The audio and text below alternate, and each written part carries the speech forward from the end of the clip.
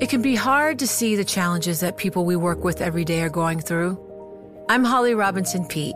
Join us on The Visibility Gap, a new podcast presented by Cigna Healthcare. Download it wherever you get your podcasts. You know success when you see it. Or you think you do. The people in the spotlight. But what about those small business masterminds who succeed at making their money work harder? They do that by having a business bank account with QuickBooks Money, which now earns 5% annual percentage yield. Making your money work as hard as you do? That's how you business differently. Learn more about QuickBooks Money at quickbooks.com/5APY. Banking services provided by Green Dot Bank. Member FDIC. Only funds and envelopes earn APY. APY can change at any time.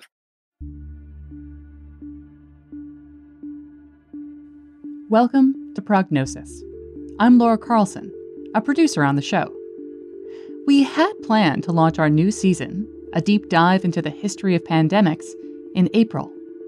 But then, the world changed.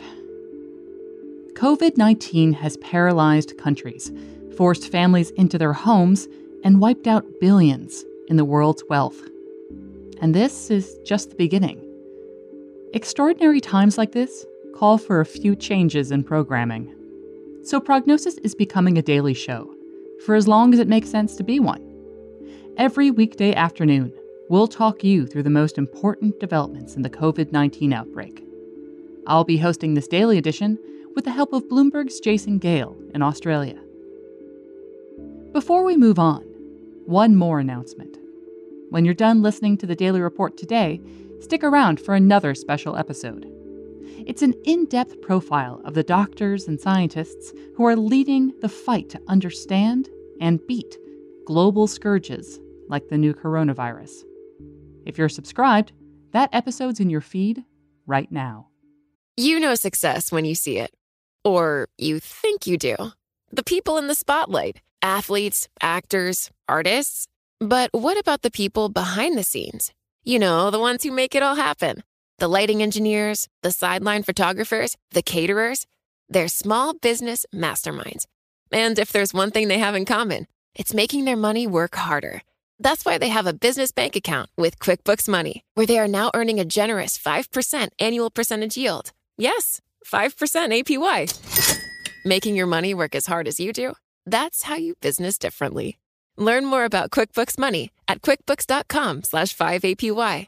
Banking services provided by Green Dot Bank. Member FDIC. Only funds and envelopes earn APY. APY can change at any time. Let's get started. It's day 16 since the World Health Organization declared COVID-19 a global pandemic. As of the latest reports, there are 500,000 known cases worldwide, and the disease has killed over 22,000. Today's main story: what went wrong with testing? But first, here's the latest news.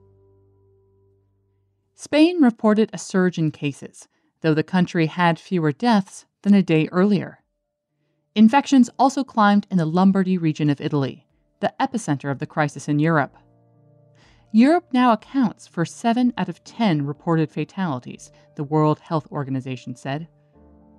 In the U.S., the virus is causing a total economic system shock that's showing up in new economic indicators.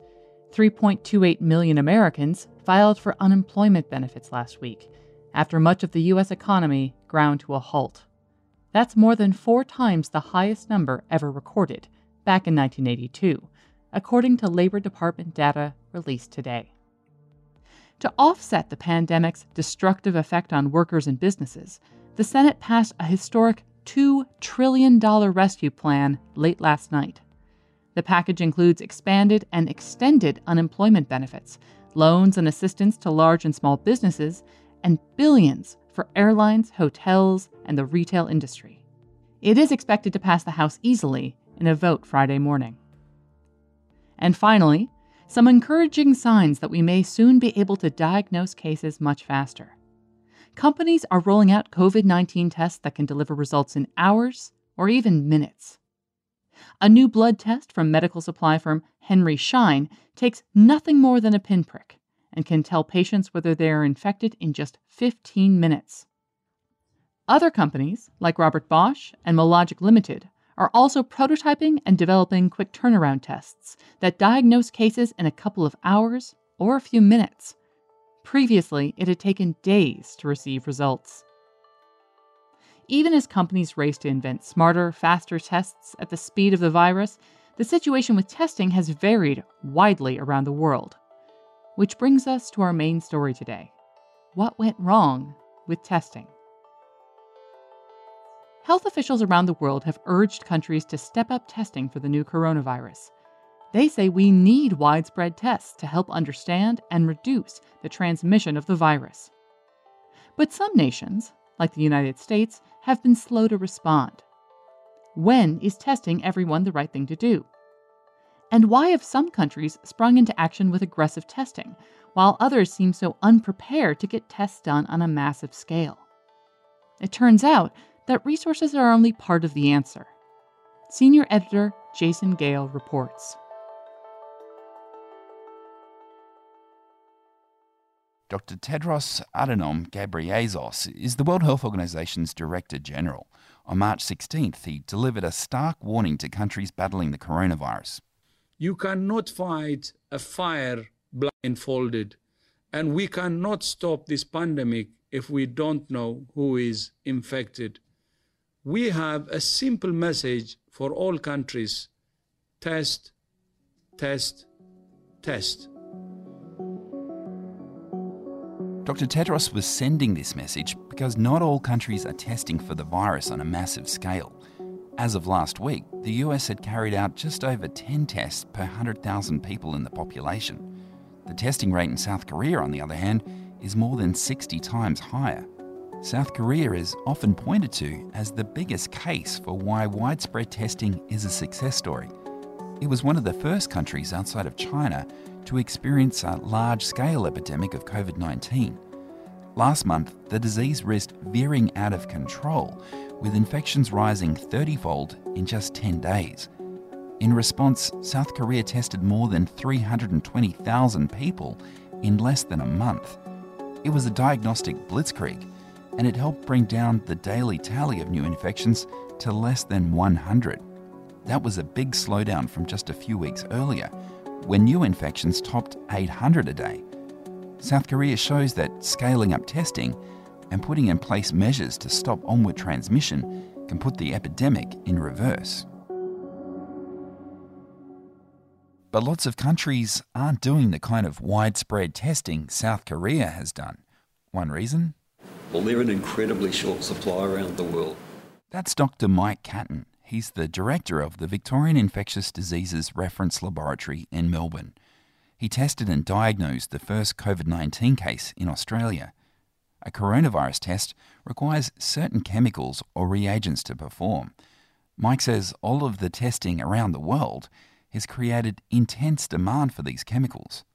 And they're made in Europe and in Asia and America, which are both have their manufacturing capacity smashed and they're desperate to use those very same reagents themselves. So there's a lot of competition for our supply chains. We all prudently stockpiled, but we're going through those tests at an enormous rate.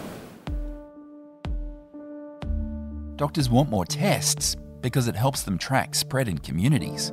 It also allows hospital workers to identify patients for whom they need to take extra precautions. In a city like New York, which has more than a quarter of cases in the United States, that spread is wide. Deborah Birx, the State Department doctor who was advising Vice President Mike Pence, said this week that 28% of tests in New York City and surrounding areas are coming back positive. That compares with less than 8% in the rest of the country and suggests a high prevalence of COVID-19. That makes it even more important to find infected people, but that alone isn't enough. So the first thing is you have to have testing, but testing is only a good investment if that leads to case isolation and to contact tracing. This is Dr. Annalise Wildersmith. She's a professor of emerging infectious diseases at the London School of Hygiene and Tropical Medicine. In the absence of plentiful testing kits, there's been a focus on only testing severe cases or people at risk of developing serious complications. Annalise says that's not sufficient to turn the epidemic around. She says even people with mild symptoms should get tested and then isolate themselves until the result comes back negative.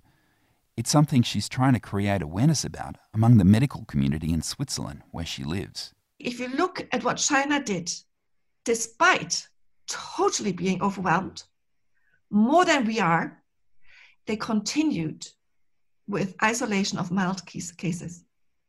Whilst we stopped it in total. There's no isolation of milder cases.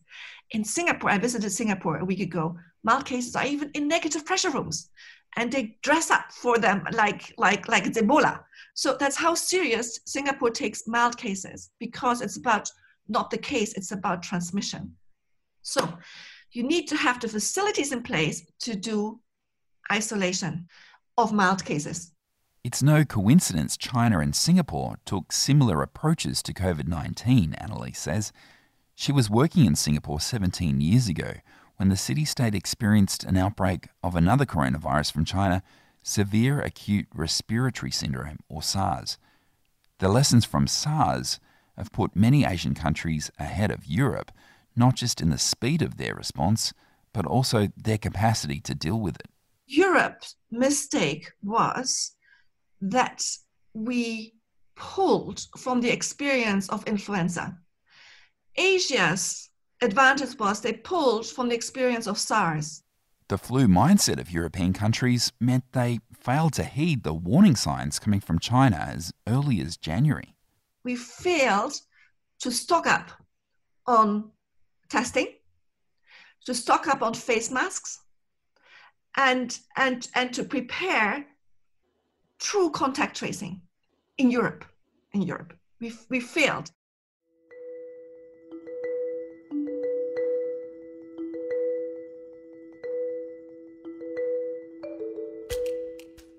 So it seems the big difference between the countries which got testing right and the ones that didn't is the infrastructure they had in place. Asian countries had a semblance of what they'd be dealing with, while nations in the West were preparing for flu. Annalise says it's not too late to learn from Asia. The lockdowns imposed in many countries provide a window of opportunity for health authorities to bolster capacity for not just detecting cases, but also for early isolation, regardless of severity.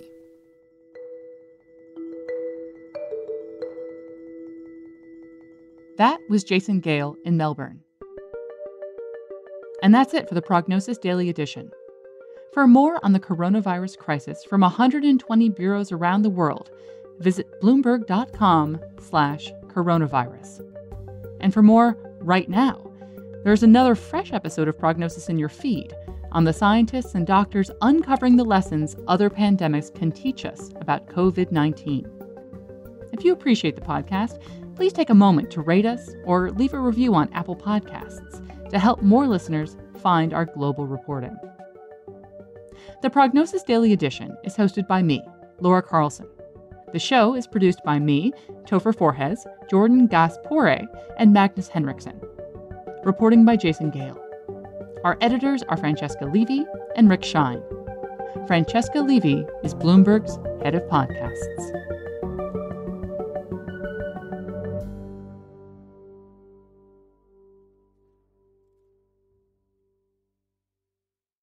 Collaborate for a greener future at the Bloomberg Green Festival, a groundbreaking celebration of the thinkers, doers, and innovators leading the way. From design and culture to technology, science, and entertainment. Hear from inspirational speakers and immerse yourself in climate solutions. July 10th through 13th in Seattle. Title sponsor, Amazon. Official airline, Alaska Airlines. Get 20% off using promo code radio20 at bloomberglive.com/greenfestival.